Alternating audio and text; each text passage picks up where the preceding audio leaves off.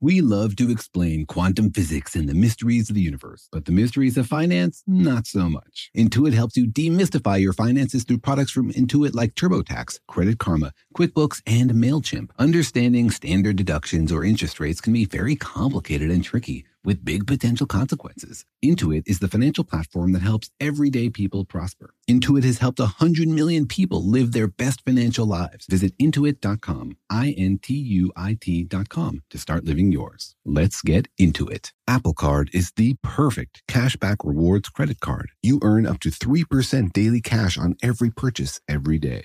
That's 3% on your favorite products at Apple, 2% on all other Apple Card with Apple Pay purchases, and 1% on anything you buy with your titanium Apple Card or virtual card number. Visit apple.co/card calculator to see how much you can earn. Apple Card issued by Goldman Sachs Bank USA, Salt Lake City branch, subject to credit approval. Terms apply. What's up, this your boy Lil Duval, and check out my podcast, Conversations with Unc, on the Black Effect Podcast Network. Each and every Tuesday, Conversations with Unc podcast feature casuals and in-depth talk about ebbs and flows of life and the pursuit of happiness. Unlike my work on stage, I tap into a more serious and sensitive side to give life advice and simply offer words of encouragement, yet remind folks to never forget to laugh. Every Tuesday, listen to Conversation with Unc, hosted by Lil Duval on the Black Effect Podcast Network, iHeartRadio app, or wherever you get your podcasts. Presented by AT&T. Connecting changes everything. Life in our modern age comes at you pretty fast, which makes our time away especially valuable. When I take time to relax, I like to get far from my everyday life, immerse myself in natural beauty, and have unique experiences. But you don't have to leave the U.S. to experience tropical rainforests and islands filled with adventure, warm culture, and national treasures. Visit Puerto Rico, an island with a vibrant spirit that will sweep you away. Because when you visit, you don't become part of the island, it becomes part of you. In Puerto Rico, you can forget where you came from and embrace where you are. Puerto Rico, where visits end, but stories last forever. No passport required for U.S. citizens and permanent residents. Learn more and plan your trip at discoverpuertorico.com.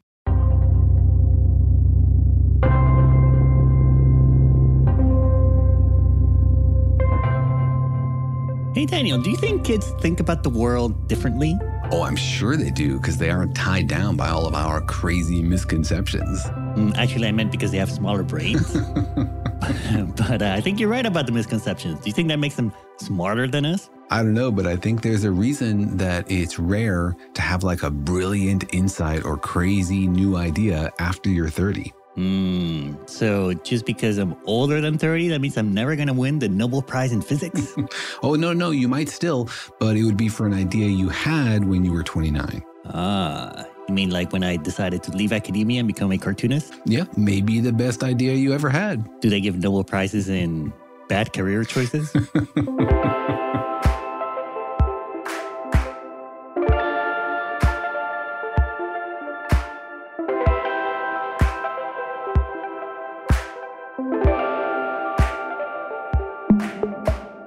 Hi, I'm Jorge. I'm a cartoonist and the creator of PhD Comics. Hi, I'm Daniel. I'm a particle physicist and a professor at UC Irvine, and I was once stumped by a question from a 6-year-old. Really? Huh. Was it a question about physics or just about life? It sort of was. I was doing demonstrations at an elementary school about how cool liquid nitrogen is, and some kid asked me, if lightsabers were real, would they be made of liquid nitrogen? Interesting question. It's like it's blending fiction and reality and some imagination there. Yeah, I was literally stumped. I had no idea how to answer that question. Like, in the universe, in which lightsabers? Like, is a kyber crystal made out of liquid nitrogen, really? It could be, right? Yeah, I suppose it could. Can you make a crystal out of liquid nitrogen somehow? Yeah, I guess that would be crystal nitrogen, yeah. But welcome to our podcast, Daniel and Jorge Explain the Universe, a production of iHeartRadio. In which we try to summon that curiosity we all had when we were children about the way the world worked and extend that to everything in the universe and wonder about the nature of the universe, the origin of the universe, explanations for how everything works, and dig into the mysteries for the things that we still don't understand. We apply our innate curiosity to everything in the universe because we think that everything is understandable and that if we bang away at it long enough, eventually we will figure things out. Yeah, because it is a big universe and there are enough questions in it for all kinds of people, young and old. You might be 8 years old and still have questions about the universe, or you might be 99 and also have questions about the universe. The universe seems to never run out of questions. That's right. And some of the questions that we are asking suggest that like we as a species are quite young. You know, the way that kids ask very basic questions, you know, like where does the sun go at night? Stuff like that. We are still asking really basic questions. How old is the universe? What happened before it? How big is it? What's past what we can see? Really just like novice initial questions you ask as a species coming into this universe and wondering about our place in it. Are you saying our species is like in its teenage years, you think? Or are we tweens? No, I think we're basically 6-year-olds. Intellectually, as a species, I think we're 6 years old. We're asking really basic questions. We're still in the kindergarten of the galaxy. Yeah, exactly. We're asking questions that reveal the way we think about the universe rather than the way the universe works. You know, we're asking the questions we think are important and that reveal our misunderstandings about how the universe works. Well, we definitely don't have our wisdom teeth yet as a species. We're definitely lacking any wisdom, it seems, these days. But there is a lot that you can ask about the universe, and it's for all kinds of ages. Yeah, and sometimes it's fun to dig back into that. You know, as a researcher, I'm working at like the very edge of knowledge, asking very specific questions. What's inside a quark? Or are electrons made of something smaller? But it's fun to go back to the questions that 5-year-olds, 6-year-olds, 10-year-olds ask and remember that we still don't have answers to those big questions. And like the whole context of our exploration is that we're trying to answer these really big, basic, deep questions. And that all the specific work we're doing at the edge of knowledge in the end is motivated by trying to get back to those basic questions. I think trying to make a lightsaber is at the edge of knowledge, don't you think? I mean, have you seen those YouTube videos where people try to recreate lightsabers? It's hard. It's really impossible almost. What motivated you to watch those, Jorge? Were you trying to build one yourself? I was curious as a kid, yes, to watch YouTube videos. You're going to slice your way out of your childhood situation. No, I've not gone down that particular rabbit hole, but yeah, there's a lot of really fun questions to be asked there. Yeah, and sometimes we get those questions here in our inbox, and specifically we get questions from little kids, not just adults or young people like the people listening to this podcast right now, but we get questions from little kids. That's right. Sometimes folks have their 7-year-olds or their 10-year-olds listening with them, and a podcast will inspire a question. And then they'll write to us and say, hey, my kid asked me this question. I don't know the answer. Maybe you guys can help out. Which makes me glad about all the jokes we don't say in this podcast. All those jokes about dark matter and... Yeah, that's right. All those racy browser histories that we don't like to talk about. But exactly because we hope that you are out there listening with your kids and that inspires conversations. I'm always really happy to hear when somebody writes in and says, hey, I was listening to your podcast with my 11-year-old and then we spent an hour talking about what's inside a black hole or just on the way to school wondering about the nature of the universe. Our whole goal here is to share our joy of our ignorance and wondering about what's in the universe and helping you talk to everybody in your life about it. Yeah, so if you're a kid listening to this podcast right now, we want to thank you for listening. We're glad that you're here. And I'm sure you have a lot of questions as well as a lot of other kids. And we have a whole inbox full of questions from kids. That's right. So don't be shy to ask your parents questions or to send your questions to us. We'd love to tackle them. So today on the podcast, we'll be tackling... kid questions about the universe. Now, these are questions about kids or by kids? These are the biggest questions from the littlest people. These are questions about the whole universe, about black holes and about how things work. You know, the kind of things that go through the minds of an 8-year-old. And these are all spontaneously generated, right? Like kids just sent this question in with their parents. That's right. I don't know if the parents put the kids up to it or if these are actually child actors. I can't vouch for the veracity of these, but they are good questions. And so I thought they'd be fun to talk about on the podcast. Yeah, as long as you didn't go around soliciting little kids for things on the internet, I think we're safe. No, I try to stay as far away as I can from the child acting industry down here in Southern California. Yeah, so we have all kinds of awesome questions here from kids about black holes, about diamond cores, about the expanding universe, and we have a whole bunch of them. So let's dig into them, Daniel. What's our first question? Our first question comes from Joey. He's 7 years old. What are the newest and the oldest black holes in the universe? Interesting. Appropriately, a question about youngest and oldest something in the universe. I wonder if there's a relationship there with like grandpa black holes and grandkid black holes. Yeah, like maybe the younger black holes have more attitude, maybe. They think they know everything in the universe? I was thinking the other direction, like maybe the little black holes look up to the supermassive black holes and they're like, that's going to be me one day. I'm going to have my own galaxy of stars swirling around me. I'm going to devour millions of stars and planets and potentially civilizations, and then get bigger someday. I'm going to be huge and round one day. I'm going to have a whole galaxy revolving around me, just me. Yeah, so it's a great question because black holes weren't all made at the same time. I guess is one thing that people may not know, that black holes are not all the same age. That's right. And part of the reason is that we have several different categories of black holes. We have different ways that black holes could be made. So different processes that are capable of creating this crazy density that you need to create this craziest and most mysterious of universal objects. Yeah. So there are black holes being born right now, and there were maybe black holes that were made in the Big Bang. So let's get into what we know. Daniel, what is the youngest black hole that we know about? So we think, as you say, that black holes are being made all the time, right? Because black holes come from collapsing stars, at least one category do. So at the end of the life of a star, we think that they collapse and they form a black hole if they have enough mass. And that should be happening basically all the time around the universe. I mean, not like 10,000 every second per cubic light year, but at a certain rate all over the universe. So there should be a black hole being made right now, and another one right now, another one right now. Every 10 seconds, a black hole is born. Yeah, it's like asking who is the youngest person on Earth. It's a constantly changing answer because new babies are constantly being born. But as you say, we can ask the question, what is the youngest black hole that we have seen, right? And then there's another twist there because, the things that are further away from us are a little older. So we're naturally going to have seen things that are younger, that are closer to us just because the light has had a chance to reach us. Oh, I see. So there's kind of a delay between when something happens and when we find out about it. So what we think might be the youngest might not be the youngest. It's just the youngest that we know about, that the news of which has gotten to us. Yeah, precisely. And so the youngest black hole that we know about is about 26,000 light years from Earth. It's called W49b because astronomers are so creative with names. And we think it's about 1,000 years old. We think that it was formed in a supernova that happened about 1,000 years ago. A supernova black hole. Now, not all stars go supernova and become black holes, right? Like there's lots of stars that never become a black hole. Like our star is not going to become a black hole. That's right. And our star won't even go supernova. And the whole thing is determined just by how much stuff there is in the original star.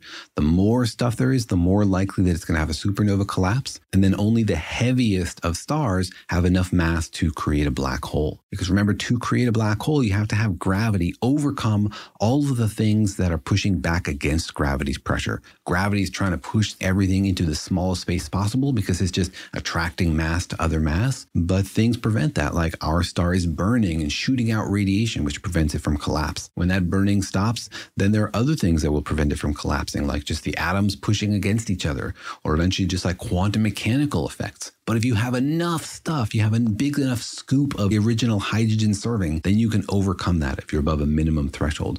So you're right, not every supernova becomes a black hole. And so the youngest supernova and that became a black hole that we know about happened, we think, 1,000 years ago, 26 light years from Earth. 26,000 light years from Earth. 26,000, sorry, light years from Earth. What did I say? 26,000 miles? 26 light years. But hey, what's 3 orders of magnitude between friends? Yeah.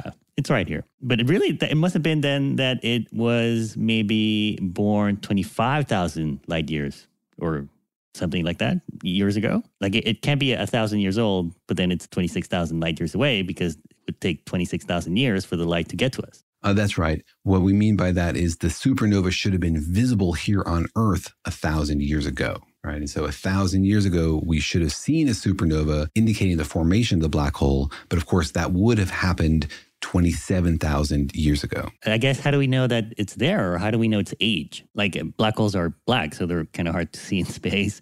How do we know it's there, and how do we know how old it is? So these are tricky to identify, right? Every time you see a supernova, you don't necessarily get a black hole. And so you can't actually see these black holes directly. You always have to infer it indirectly. And so you see, for example, an accretion disk forming, but you don't see any object there at the core. Or perhaps you can measure the mass because there's something else nearby, and you can measure the radius because things are passing near it. And so you can tell what the density of the object is, and it's denser than a neutron star could be.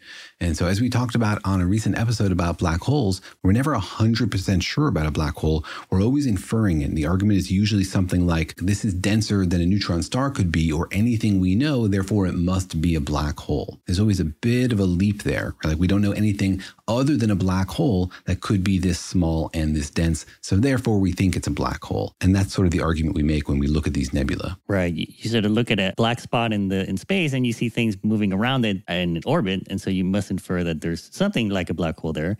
But I guess, how do you know it's 1,000 years old? Like, how do you know when it happened? Like, we weren't looking 1,000 years ago. That's right. But these things have clouds, right? The supernova is an active process.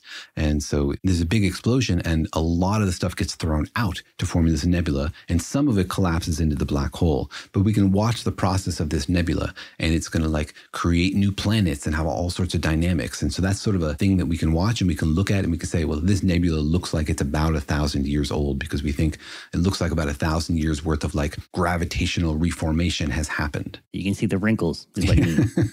You don't have to check the ID. You can just guess by looking at them. You can, measure the velocity of things in the nebula by seeing the redshift. And so you can sort of tell where it is in this process of having exploded and then reforming something. Sometimes you'll get like new planets forming around the neutron star or the black hole at the core. Well, that's cool. So then that's the youngest black hole we've ever seen? Like we haven't seen one in the last 1,000 years, or we don't think one has come into existence in the last 1,000 years? Isn't that weird, given how many stars there are in the galaxy and in the universe? It is kind of weird, and there's a couple of things going on there. One is that there aren't that many supernova in our galaxy. Like, there's a lot of stars in our galaxy, and we expect only like a few supernova per century, because not many stars actually end up turning into supernova. And one of the weird things is that we haven't seen a supernova in more than 400 years. Like the last supernova in the Milky Way that we see lots of them in other galaxies constantly, hundreds every year. But the last one that we saw in our galaxy was in 1604. Kepler saw the last supernova any human has ever observed in our galaxy. Whoa, really? How do you know we didn't miss it? Like in the 1800s, was everyone looking? Was everyone looking diligently? Like, what if we kind of like one happened and we were looking the other way? Or, the French Revolution was happening, so people were a little busy. Or World War II was happening, and so there were other things we were attending to. Yeah, there are a couple candidates where we see a nebula and we're like, this looks like it should have been a supernova about 100 years ago. We should have seen it. Why didn't anybody notice it? There are a couple of candidates, but even still, it's kind of weird because we expect a few per century and we haven't seen a single one in 400 years. We're actually going to dig into that in a whole podcast episode about the formation of supernova and why we haven't seen any in the Milky Way pretty soon. But basically, we haven't seen a lot of supernova in the Milky Way recently. And you need a supernova to form these black holes. All right. So then the answer is stay tuned. But that is the youngest black hole we've seen. It's 1,000 years old, 26,000 light years from Earth. And so what's the oldest black hole we know about? The oldest black holes we know about are ones that formed at the hearts of galaxies in the very beginning of the universe. Remember that after the Big Bang, stuff flew out and then gravity started doing its job and made stars and galaxies. And that took about 1 billion years for the universe to look familiar, 800 million, maybe 1 billion years before we had the first galaxies. And the interesting thing is that we already have supermassive black holes at the hearts of those galaxies. Now, those galaxies are billions of years old, which means we can only see them if they're very, very far away, because the light from those faraway galaxies is just now hitting Earth.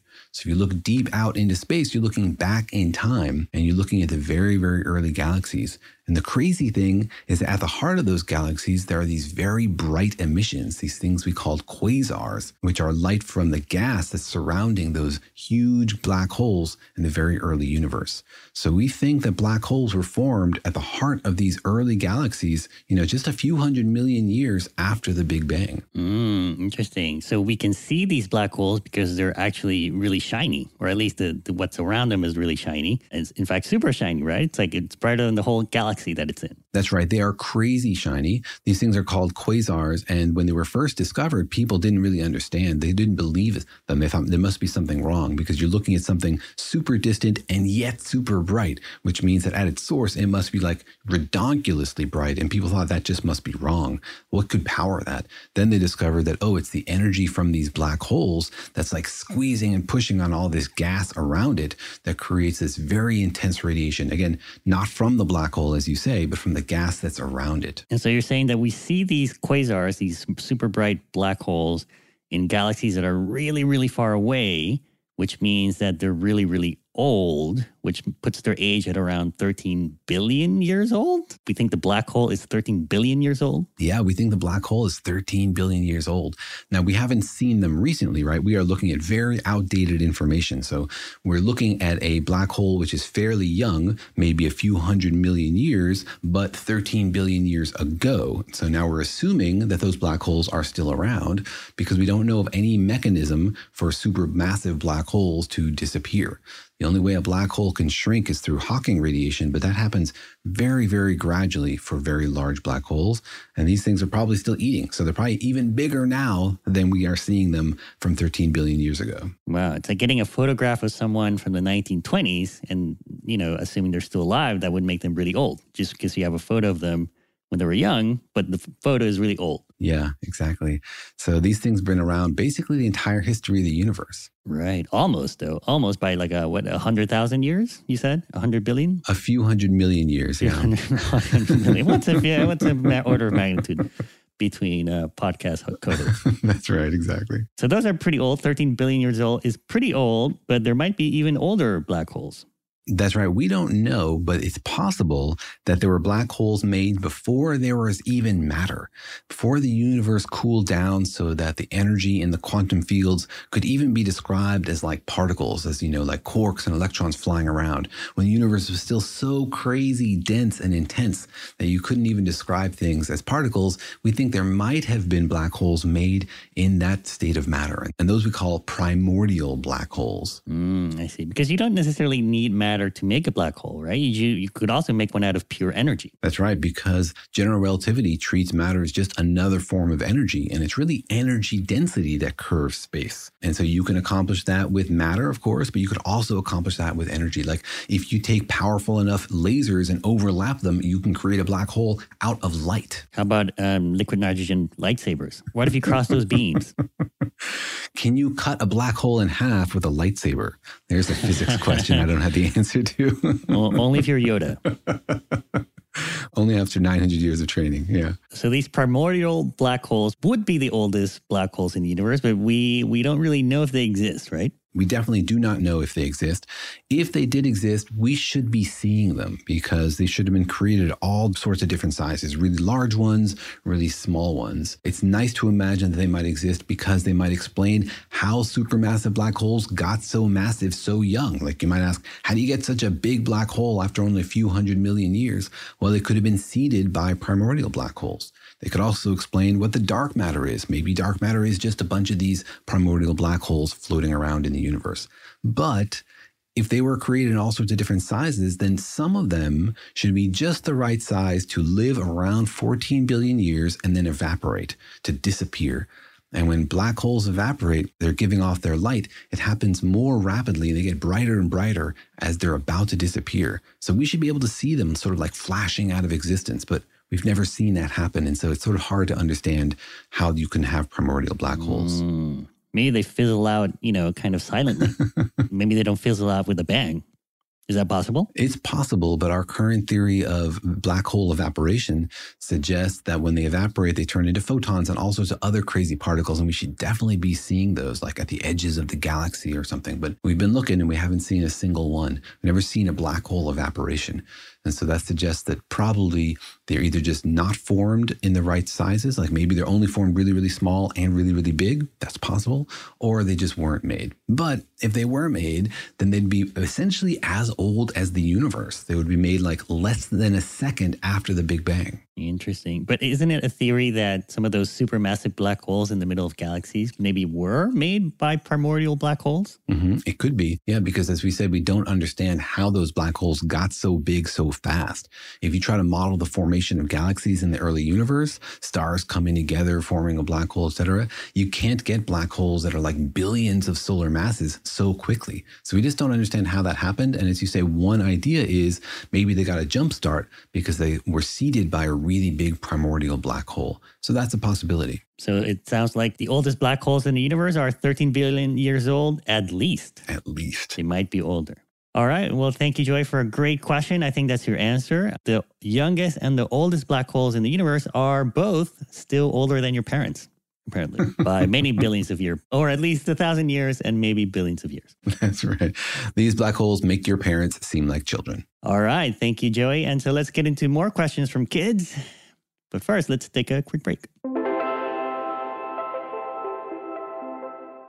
The financial universe out there can seem like a vast place, full of scary mysteries and exciting possibilities, but it can also be overwhelming to navigate, especially when you're first starting out in life. It feels sometimes like just one wrong turn could send you hurtling endlessly towards a financial black hole. But don't worry, you don't have to navigate the financial universe on your own. With the right tools, you can master the financial universe and chart your course with confidence. Intuit helps you navigate the financial universe through products from Intuit like TurboTax, Credit Karma, QuickBooks, and MailChimp. Intuit is the financial platform that helps everyday people prosper. Whether you're trying to manage your money or trying to run a business, Intuit gives you the confidence to take control of your finances so you can live your best life. Intuit has helped 100 million people live their best financial lives. Visit Intuit.com, Intuit.com, to start living yours. Let's get into it.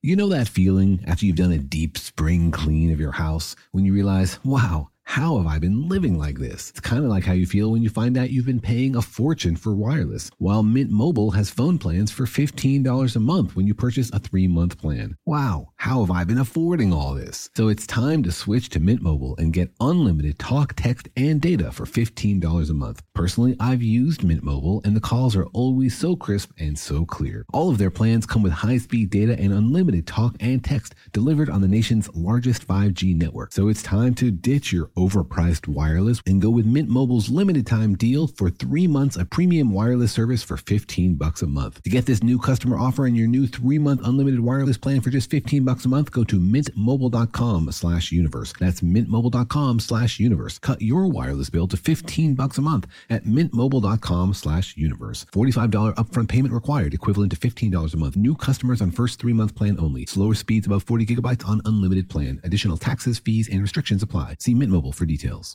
Apple Card is the perfect cashback rewards credit card. You earn up to 3% daily cash on every purchase every day. That's 3% on your favorite products at Apple, 2% on all other Apple Card with Apple Pay purchases, and 1% on anything you buy with your titanium Apple Card or virtual card number. Visit apple.co/card calculator to see how much you can earn. Apple Card issued by Goldman Sachs Bank USA, Salt Lake City branch, subject to credit approval. Terms apply. We went from normal life, healthy child to acute lymphoblastic leukemia or B-cell ALL. The St. Jude team came up to get CJ via ambulance. Shortly after that, I noticed a rainbow. It meant that there was hope. We were driving into hope. To have hope is to have your child healthy, and we have that because of St. Jude. You can help kids fight childhood cancer. Please become a St. Jude Partner in Hope today by visiting musicgives.org.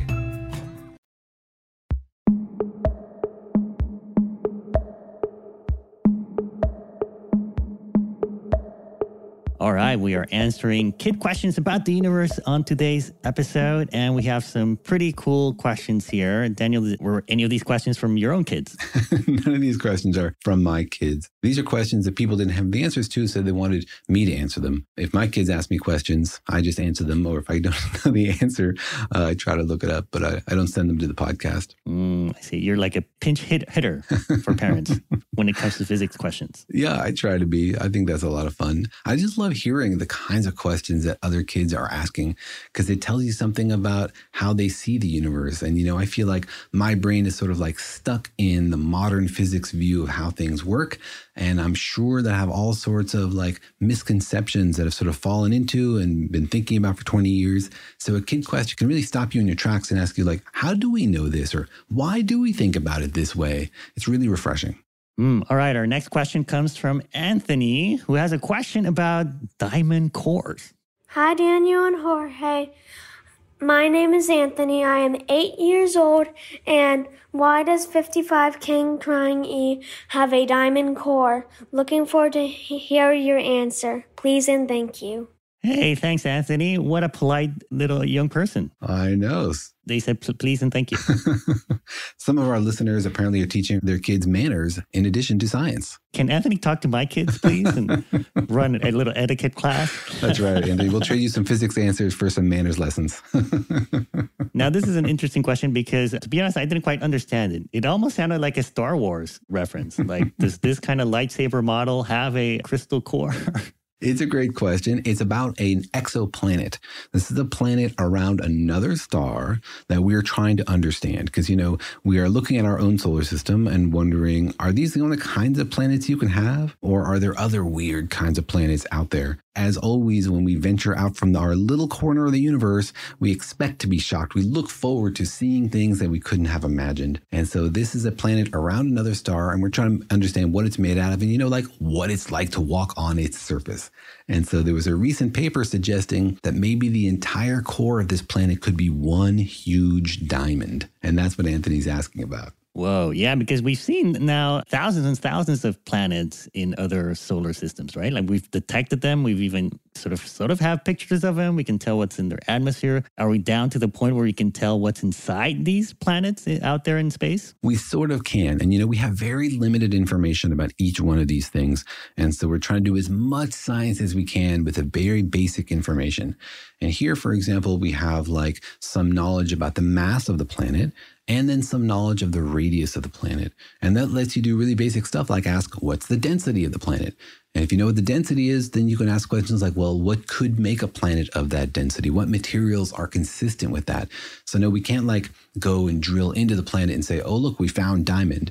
But we can ask questions about what it might be made out of based on what we do know. Interesting. And Anthony was asking about a specific planet that has been found out there, and he had a name for it. It was 55 something. Yeah, the official name of the planet is 55 Cancri E, and so sometimes abbreviated 55 CE. Cancri E. That does sound like a Star Trek name. Yeah, it's a planet that's orbiting the star 55 Cancri A. And so Cancri E is, like one of the things around Cancri A. I see. There's a B, a C, and a D, but we're talking about the E thing around that star. That's right. This is the one that's most interesting. And it's got a really interesting history to it because it was first discovered in 2004 using the Wiggle method. The Wiggle method says that a planet moving around a star should tug on the star. It's not just that the star is pulling on the planet is pulling on the star. And so if you have a planet moving around the star, you should see the star moving also. And you can measure that by measuring the velocity of the star, by seeing how much it changes the light that's coming to us from the star. So these Doppler shifts. Right. Just like the Earth is making the sun wiggle a little tiny bit. And if you were, smart enough and had pretty good telescopes in another galaxy or another planet, you could tell that we were here. And so you can tell if there's a planet there because it's pulling on the star. And you can tell something about the mass of the planet because you can tell how much it's pulling on the star. And you can tell something about its period because you can tell like when the star wiggles one way and the other way. But this Wiggle method doesn't tell you anything about the size of the planet because, you don't know if it's like a big fluffy pile of styrofoam or a tiny little black hole. They would have the same gravitational effect on the star. Right. They would wiggle the star in the same way. And so that was 2004. All we knew about this thing was how long it took to go around its sun and how massive it was. But then like 7 years later, we got better telescopes and we trained them on the star and we were able to measure the size of this planet by seeing it eclipsing its star. Like, if you go out and you watch an eclipse, you see the moon passing in front of the sun and it blocks it out. It's very dramatic. This is very different because the planet is much, much smaller than the star. And so it's sort of like watching a moth walk in front of a light bulb from like like thousands of miles away, and then measuring how much the light bulb dims because of the moth. And you can use that to measure the size of the planet, because the larger planet would dim the star more than a smaller planet. Right. Or if you were like looking at the moon at night, for example, and a little fly flew between you and the moon, you would sort of see the light from the moon, get a little bit dimmer, but it's just a little tiny bit. Just a little tiny bit. But if you watch, you can see it, and you can see it happen periodically also, which really helps. It's not just like one blip and you can say, oh, was that noise or mistake in my data? If it happens periodically, regularly, and it matches up with the velocity measurements you're making of the star, then you can be pretty confident that that's what you're seeing. So then you know the size of the planet also. And from that, you can make measurements of its density, and you can know like something about what it's made out of. So you can tell the mass from the wiggle, and you can tell the size from the shadow it makes in front of that star. And so we have a measure of its density, and I'm guessing it must be pretty dense if we're thinking it might be made out of diamond core. Yeah, this thing is like 9 times the mass of the Earth, but its diameter is only twice the Earth, right? And so it's definitely denser than the Earth is. By how much? Like 3 or 4 times? Yeah, well, the diameter of twice the Earth means that its volume is 8 times the Earth, right? And it's got a mass of 9 times the Earth, so it's actually only a little bit denser than the Earth is. So it must be like a rocky planet or something, but it's just a little bit more dense than the Earth. And the Earth is pretty dense, right? Like the Earth is a rocky planet with lava and rock, right? We're not made out of a cotton candy. Exactly. But this planet is very different from the Earth because it's so close to its sun, and it has an 18-hour orbit. Like it takes 18 hours for a year to pass on this planet. Like it goes around its sun every 18 hours. Every 18 hours, there's a birthday party. You spend basically all of your time shopping for presents. Yeah, and opening presents. Half the time shopping, the other half opening them. That's right, and eating cake. And that makes the surface of this planet very, very hot, like 3,900 degrees Fahrenheit or 2,100 C. That's hot. That's pretty hot. You don't need to light your birthday candles. Exactly. They're already on fire. So I recommend a pool party. And that's important to understand because when you're building models of these planets, you have to understand like what state the materials that you're putting into your model of the planet are. So for example, they started off by assuming that this planet, like Earth, has a lot of oxygen in it. Like Earth is a lot of oxygen. It doesn't have a whole lot of carbon in it. And if you're going to have a planet this size and with a lot of oxygen in it, it should have a lot of water on it. But it's sort of weird to have all that water on the surface. Like this planet would be like 10% water. 10% of the mass of this planet would be water to get the right size and the right density. But if you have that much water, you're basically talking an ocean planet, but that much radiation on the surface would split all the water and put it in a supercritical state. So it's sort of a weird idea to begin with. Right. It's not a good assumption to think it's just like the Earth. Yeah. So then what happened to convince them that maybe this planet was different was that they learned something about the star. They looked in more depth at what the star was made out of, and they noticed that it had a lot of carbon in it, a lot more carbon than our star, for example. Remember that these solar systems are formed from leftover materials from other generations of solar systems. So you have still mostly hydrogen, but like some of them have more oxygen, some of them have more carbon, some of them have more of this, some of them have more of that. This solar system seemed to have been formed out of materials that were richer in carbon than our solar system. So they think, okay, that star has a lot of carbon in it. Maybe the planet has a lot of carbon also. Maybe our assumption that this planet was oxygen rich like the Earth was wrong.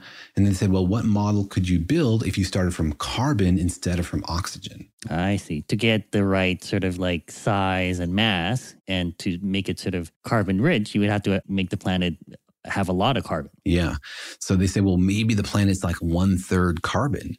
And then they started playing with models like what would happen if you had a planet that was 1/3 carbon and this big, right, at this certain density. They realized that would create an incredible pressure at its core, and that in some circumstances, you would get an enormous diamond. You know, like we're talking a diamond that's like thousands of kilometers across. Because I guess you're assuming all the carbon would sort of fall to the middle? Or like it would push all the other stuff out as it forms the diamond? Mm-hmm. And this incredible pressure, would essentially turn all of this carbon at the core into a diamond. And obviously there would be impurities, right? You'd have heavier metals like iron also. So it wouldn't be just like one pure, perfect diamond, grade AAA or anything, but it would be like mostly diamond. Wow. And so we're talking, how big do you think this diamond is? Like the size of Manhattan or the size of Australia? How big do you think this diamond core is? This thing would be 1/3 of the planet. So it's huge. Yeah. I mean, we're talking thousands of kilometers across. Wow. Like bigger than the moon. Bigger than the moon. Yes. Much bigger, like almost the size of Earth. Exactly. So what kind of ring would you need for a diamond bigger than the moon? Yeah. So I guess if you like it, you better put a ring on it, right?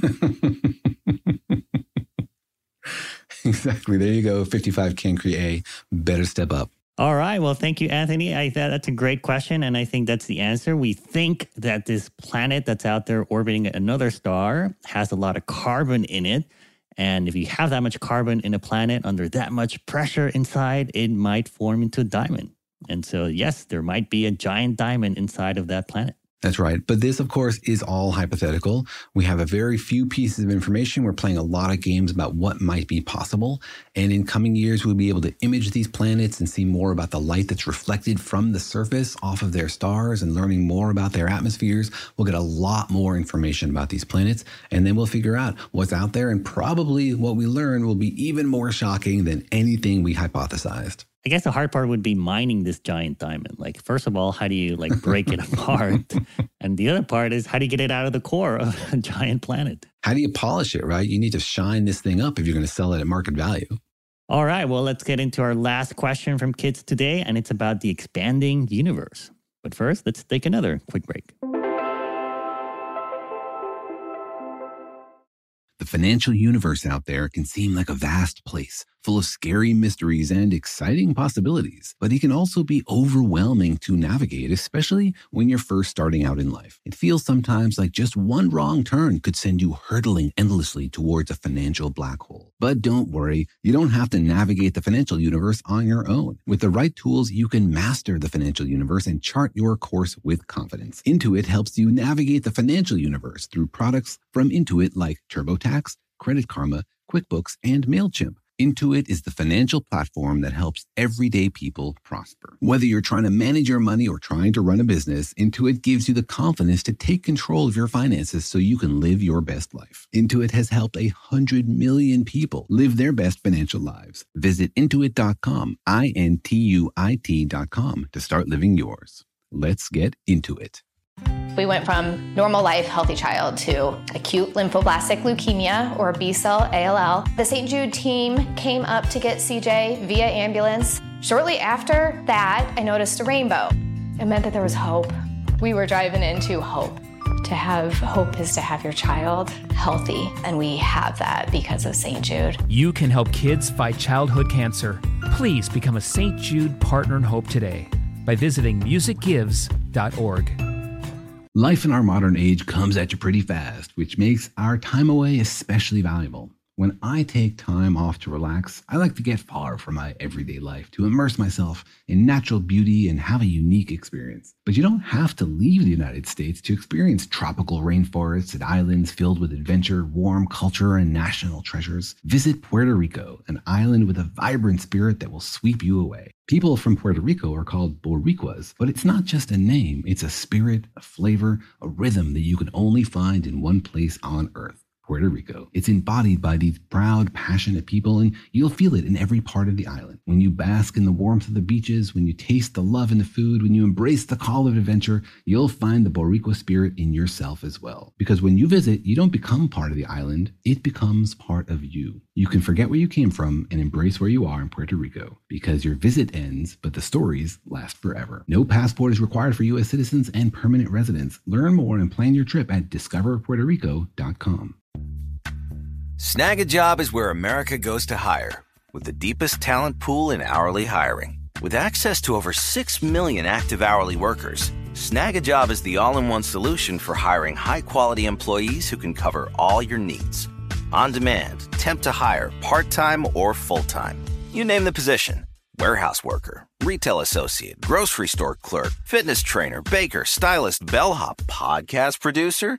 Yeah, Snag a Job's got a worker for that. With our easy-to-use platform, you're able to seamlessly post and fill available positions quickly with a dedicated customer support team to provide all the help you need along the way. Kind of nice knowing you have a talent pool like that in your own backyard, right? Snag a Job is the partner you need to keep your business running smoothly. So visit snagajob.com or text SNAG to 242424 to talk to an expert.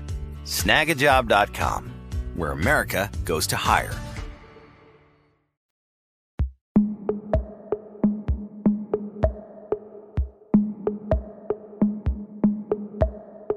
where we are taking questions from kids today. And our last question comes from Adi, who is 8 years old. Hi, Daniel and Jorge. My name is Adi, and I am 8 years old. My question is, since the universe is expanding faster than the speed of light, can it go back in time? Thank you. Whoa, this question just blew my mind. Can the universe itself be traveling back in time? That's crazy. But first of all, I have a question for you, Daniel. Why do kids always identify their age? Like, at what point do we as adults stop saying how old we are? I think the point where we stop remembering how old we are. Yeah. I introduce myself and I'm like, oh, I'm 44. My kids are like, no, you're 46, dude. Yeah. Oh, but it's great to know. Thank you, Adi. This is a great question. I think Adi is putting a couple of ideas here together, right? Like, we know, and we've talked about the idea that the universe is expanding, and it's expanding at its edges, or at least as far as the furthest from us as you can, faster than the speed of light. And we've also talked about how, like, nothing can move this faster than the speed of light. But if it does, it would mean it would sort of go back in time or break the rules of time. Yeah, these are two really fun ideas. And I love hearing kids put these ideas together. And you're like, no, that's crazy. And then hold on a second. Maybe that's a good point. Maybe he's right. Maybe the universe is going back in time. It's not just kids. I'm like, yeah, what's the answer here? Is the edge of the universe going back in time? It's a great question. And, he's right that the universe is expanding faster than the speed of light, but there's some important subtleties there, right? Like, what is happening? It's not that things are flying out through the universe and that they are traveling relative to each other faster than the speed of light. Like, no object is looking at another object and saying, oh, your velocity is greater than the speed of light. However, that doesn't mean that distances can't increase faster than the speed of light. Right? It all depends on sort of who's asking the question. It's like nobody's moving faster than the speed of light, but the space itself is growing faster than the speed of light overall. That's right, because new space is being created. Between galaxies, new space is being created, and there's no limit to how fast space can be created. And you might ask, like, well, hold on a second, who's creating new space and how does it work? And surely there's somebody in charge of it and there's limits, right? We don't know the answers to any of those questions. We just see that space is expanding. This is what we call dark energy. And so we know that something out there is capable of expanding the universe itself, of stretching space or of making new space. And that's happening everywhere isotropically. The whole universe is expanding, but it only happens a little bit over a short distance. So between me and you, for example, wherever you are in the Earth, space is expanding a very, very tiny bit every year. But, the Earth holds us together. Between us and the sun, space is expanding a little bit more every year, but the sun holds us together. But between us and other galaxies, there's a lot of space there. So all the new little bits of space add up and it becomes pretty significant. And across the whole universe, there's huge amounts of space. So you add up all of those expansions and you actually do get speeds that exceed the speed of light. It's kind of like, maybe for Adi here, it's almost like you can't run faster than the speed of light in your house, but your house is sort of growing a little bit. So you stand on one end of the house and you look at the other end of the house on the other side, you would see it sort of growing faster than light could move. That's exactly right. And so we can measure the distances to things. We see that those velocities do seem to add up to be greater than the speed of light. But, if you looked at any one thing and you asked how fast is this one thing moving relative to me, you would never measure a velocity greater than the speed of light. Because remember, you can't measure velocity relative to space. Space doesn't have like a reference frame. There's no absolute frame there. You can only measure velocities relative to an object. All right. So then the universe is expanding faster than light can travel, but nothing's actually moving faster than light. And so the other idea they put together is this idea that going faster than light somehow breaks time or makes you go backwards in time. Yeah, that's a really fun conclusion. And it's sort of meant to tell you that you can't go faster than the speed of light. We have these ideas of how the universe works, of how information can propagate, and how there's a maximum speed of information, that no information can move faster than the speed of light. No object and no information, no particle, no wave can ripple faster than the speed of light. And what happens if you ask, like, well, what happens if an object does move faster than the speed of light? Well, then you get a paradox, you get contradictions. You get things like, well, if it could move faster than the speed of light, that would be equivalent to it moving backwards in time, which we know to be impossible. And so it's sort of just like another way of saying that you can't move faster than the speed of light. Sometimes people interpret it as saying like, oh, if you want to go backwards in time, all you got to do is go faster than the speed of light. But it's sort of like saying, no, that's impossible. Right, like Superman in Superman, the movie. But I guess maybe I'm wondering if it's maybe a little bit of a circular argument. Like you're sort of assuming you can't go faster than the speed of light. And then you say, but if you can, then it would break the rules. It's almost like you make an assumption and then you say, if you break the assumption, then it doesn't work. Yeah, absolutely. And you're right. And we don't understand this limit at all. You know, we observe this limit. We say the speed of light is constant. It doesn't depend on who is sending the message or their velocity. It's always the same speed. And if you start from that, then you get to consequences like you can't move faster than the speed of light and all sorts of things about how time varies. All of special relativity is based on that one observation. We don't know why that thing is true, but everything flows from that thing, that the speed of light is constant for all observers. And so that's what limits you to going faster than the speed of light. And so you're right. If we observed a scenario in which that wasn't true anymore, then maybe it would, change all these other rules. Or maybe that's wrong and we just don't understand. So if you see somebody going fast in the speed of light or going backwards in time, that suggests that the speed of light is not constant for all observers. Interesting. I see. It's like from what we can see about the universe, we came up with this speed limit of the universe, and then breaking that speed limit suddenly breaks everything we know about time and everything else. But it is, I guess, technically possible that you could go faster than light. It's technically possible in the sense that, we've never observed it, and everything we have observed suggests that it is impossible. But, that's just physics. These are theories. We make an observation here, we infer about the universe from it, and we draw conclusions. If those conclusions are wrong, then either our inference was wrong or the observations we made were wrong. And hey, that would be awesome, because that would be, a childlike dream to overthrow something so basic as like the fact that the speed of light is the same as measured by everybody. But it's experiments we've been doing for more than 100 years, and we've seen it very concretely and very stably for a long time. So we're pretty confident in this observation that the speed of light is always the same no matter who measures it. And the implication of that it means that you can't go faster than the speed of light, is also pretty solid. So I think it's pretty airtight, but yeah, we have made mistakes before. Right. And so where does this idea that going faster than the speed of light would make time go backwards somehow? Well, it comes from the idea that time is sort of fungible, that like the order of events that happen depends on your speed. Like if you're watching two things happen, like Alice eats a pie and then Bob eats a pie, and you're sitting there with them and you're watching, maybe you think Alice finishes first. But if I'm going at really high speed, I can find some scenario in which I see the order of events happening differently.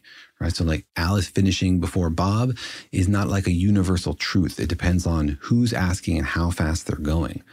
And so this idea that, you can change the order of events depends on your velocity tells you that you can sort of play with time, and that velocity and time are connected. But it's not necessarily the case that if you are going faster than the speed of light, let's say it was possible that somehow time would flow backwards, or like your clocks would suddenly start going the other way, or, you would travel to a different time. And that's sort of so far kind of not really established in the math. Well, what the math suggests is that if you go faster than the speed of light, then you can invert the order of things that you otherwise shouldn't be able to. Like you can switch who wins the pie eating contest, Alice or Bob, by going faster or slower, going in some direction, because those things aren't like causally connected. It doesn't really matter which one happens first. But if you go faster than the speed of light, then you might see weird things like Alice arrives at the pie eating contest before she leaves her house. You can switch the order of things so they're like reversed in time. So in that sense, you're sort of like going backwards. You would maybe experience things backwards, is what you're saying, which is sort of like, and if the whole universe is going backwards, then it's sort of like you're going back in time, is what you're saying. Mm-hmm. And we have a whole interesting episode about this theoretical particle called a tachyon, which in principle moves faster than the speed of light.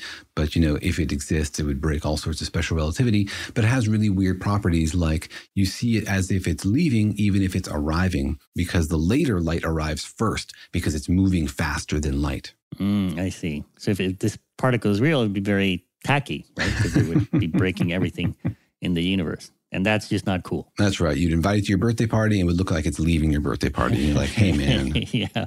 Hey, man. All right. Well, it's a great question from Adi. If the universe is expanding faster than light, can it go back in time? And the answer is kind of yes and no. Like, yes, the universe is expanding faster than light. But for you to sort of break the laws of time, you kind of have to travel faster than light, which is not what the universe is doing. The universe is expanding faster than light, but it's not traveling faster than light. That's right. Nothing is moving faster than light relative to any other thing.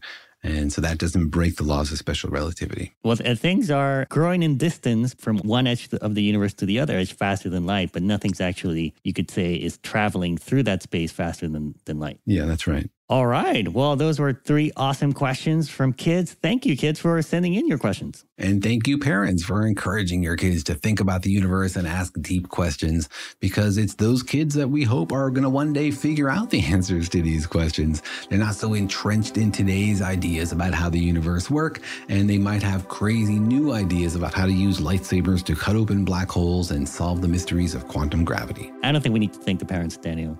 Everyone knows it's a thankless job. You don't really get credit.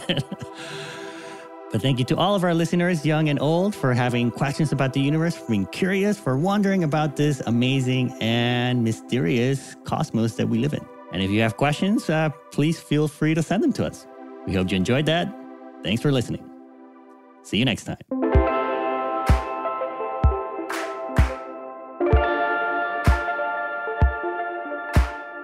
Thanks for listening, and remember that Daniel and Jorge Explain the Universe is a production of iHeartRadio. For more podcasts from iHeartRadio, visit the iHeartRadio app, Apple Podcasts, or wherever you listen to your favorite shows.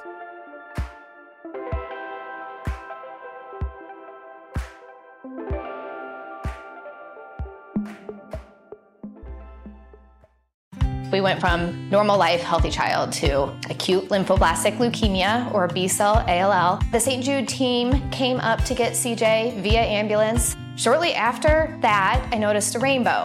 It meant that there was hope. We were driving into hope.